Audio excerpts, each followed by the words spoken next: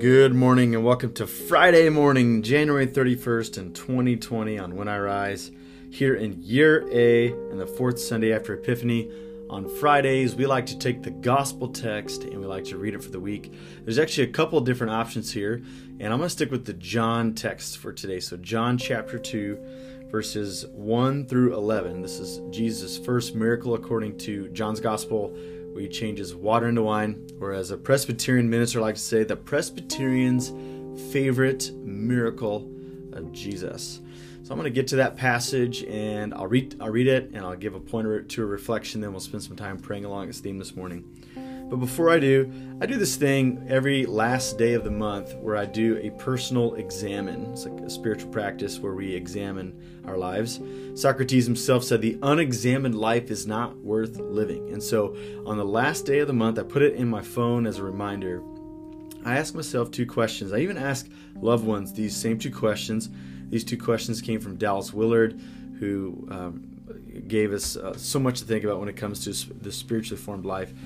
And these are the two questions I ask myself, and I give it to you as an opportunity for your own life. So question number one is, am I more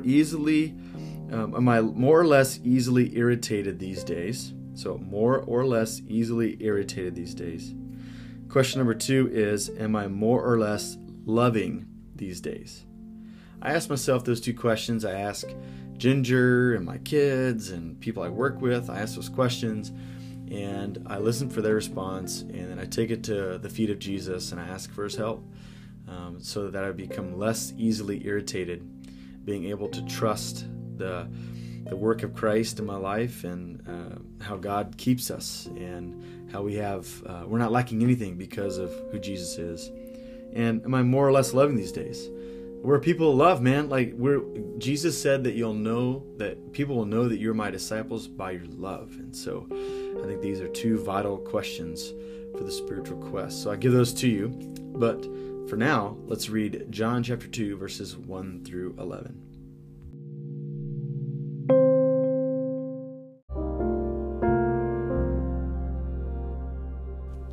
John chapter 2, verses 1 through 11. On the third day, a wedding took place in Cana in Galilee. Jesus' mother was there, and Jesus and his disciples had also been invited to the wedding. When the wine was gone, Jesus' mother said to him, "They have no more wine." "Woman, why do you involve me?" Jesus replied, "My hour is not yet come." His mother said to the servants, "Do whatever he tells you." Nearby stood 6 stone water jars, the kind used by the Jews for ceremonial washing, each holding from 20 to 30 gallons. Jesus said to the servants, "Fill the jars with water," so they filled them to the brim. Then he told them, "Now draw some out and take it to the master of the banquet." They did so, and the master of the banquet tasted the water that had been turned into wine. He did not realize where it had come from, though the servants who had drawn the water knew. Then he called the bridegroom aside and said, "Everyone brings out the choice wine first, then the cheaper wine after the guests have had too much to drink, but you have saved the best till now." What Jesus did here in Cana of Galilee was the first of the signs through which he revealed his glory, and his disciples believed in him. This is the word of God for us.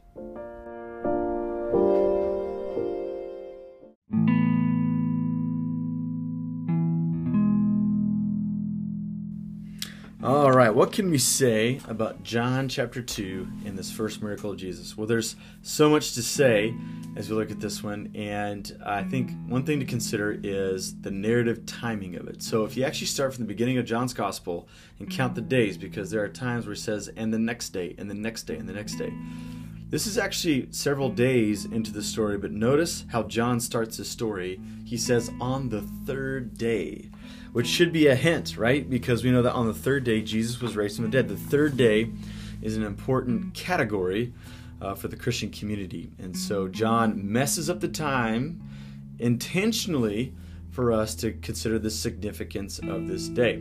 Second, towards the end of John's gospel, John is honest. He says, there are many things that I could have said about Jesus' life. If all that could be written about him and the significance of it were in books, those books would fill the whole earth. And so John decides that of all that material that he would conform his work to 7 days, 7 signs. And so this is the first one that he chooses, and it's a unique one. Jesus is at a wedding feast, and the wine has run out. This is socially awkward for those who are hosting this wedding, and Jesus is challenged by his mom to do something about this social problem. He kind of ignores her for a second. He's not disrespectful here, according to the original language. He's just saying it's not his time. And so Mary says, you need to go ahead and do what he asked you to do. So he may have resisted, but his mom says, I'm pulling rank here, son, and you need to help this party out. And so Jesus says that this is what happens. John says that Jesus takes the water from the ceremonial pots in order to change water into wine. These may have been filled with water and dirt because people were washing their hands in it. I mean, this is the grossest water on the premises, and Jesus makes choice wine out of it. Notice the reaction from the master of ceremonies. He is unaware of what has happened, but the servants are aware of what has happened. And Jesus seems to turn up social mores upside down. He says, usually you bring out the best wine first because after a while people won't know, and they won't know the difference between the choice, the box stuff, and the good stuff. And so Jesus here upends everything. So there's a couple things to say here. This is the first sign of God revealing Jesus' glory. Jesus says, my arrival's like a party. And it's a party where things are turned upside down, where like the dirtiest water can actually be turned into the choicest of wines, and where social mores are turned upside down. I think this should shape our faith. We should be people who, when we talk about Jesus, we shouldn't be grumpy and disappointing and lackluster and lacking of enthusiasm. But Jesus says, no. The coming of God is like a party that it would be a shame to miss out on. Second, it seems like Jesus is putting the controls of the outworking of this arrival of the kingdom not into the prominent ones like the masters of the ceremony, but the servants who are able to serve the beverages. And so let's not look above us for how God's kingdom is arriving, but beneath us, because the portal of the kingdom of the heavens is always among the poor. It's always among the destitute. It's among those who are, as Jesus said, poor in spirit. Theirs is the kingdom of heaven. And so if we want to see what God's up to, we got to look in those places where there's dark shadows and places that we wouldn't be trained normally to look. There was an author who once said, if you want to look for revival, if you want your church to have revival, you need to plant it in the gutter of society. Yeah, so we need to look beneath us. And then lastly, the master of ceremony says the best is yet to come. I don't know why, but the church has this disposition like the best days were before us, really, when the best days are after us.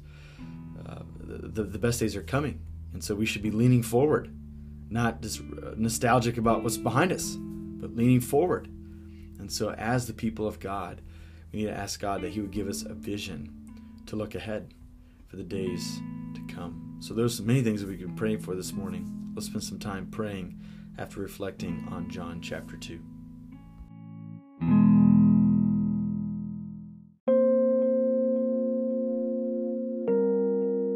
Father, Son, and Holy Spirit, we thank you that you saw fit to place us in your family in the midst of your kingdom. God, we are overwhelmed with gratitude in our hearts because you did not abandon us. You did not leave us to our own devices, but you so lovingly you ushered us into a new family. And because that there's so many ramifications that we've dwelt upon this morning. The first one is that the best days are ahead of us. God, we thank you that you've done so many things, that your great has been your faithfulness thus far, but you'll be faithful again. And so, God, we're grateful in our hearts. So as we face our work day, as we face our school day, we are not weighed down with pessimism. We are not waiting for the next shoe to drop and for our worst fears to be confirmed. No, we are shaped by hope, and we lean into the promised better future that is ahead. We know that the best is yet to come. The best is here at the last. And so, God, we pray that you would allow our souls to be animated with an enthusiasm for the days to come. God, we thank you that you move in the world around us, and even though we've been trained to look above us to those prominent in our culture, we understand that culture is shaped by the poor, by the lonely, but by those who are poor in spirit. For you said theirs is the kingdom of the heavens. And so, God, this day, we ask that you would help us to look upon the faces of the destitute, of the common, with gladness. And may we see your face in the midst of those beneath us today. We pray that you would encounter us, that you'd speak to us, give a word to us, through all people, including those who are beneath us on our social ladders. And God, finally, we thank you that the arrival of your kingdom is not something that causes us to dread, but it causes us to celebrate. God, we thank you that you saw fit to communicate your arrival like a wedding banquet, like was roistering on for days and days because of its celebration.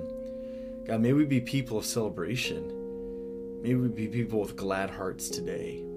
And may that enthusiasm and that gladness be something that inspires others. We ask all these things in Jesus' name. Amen.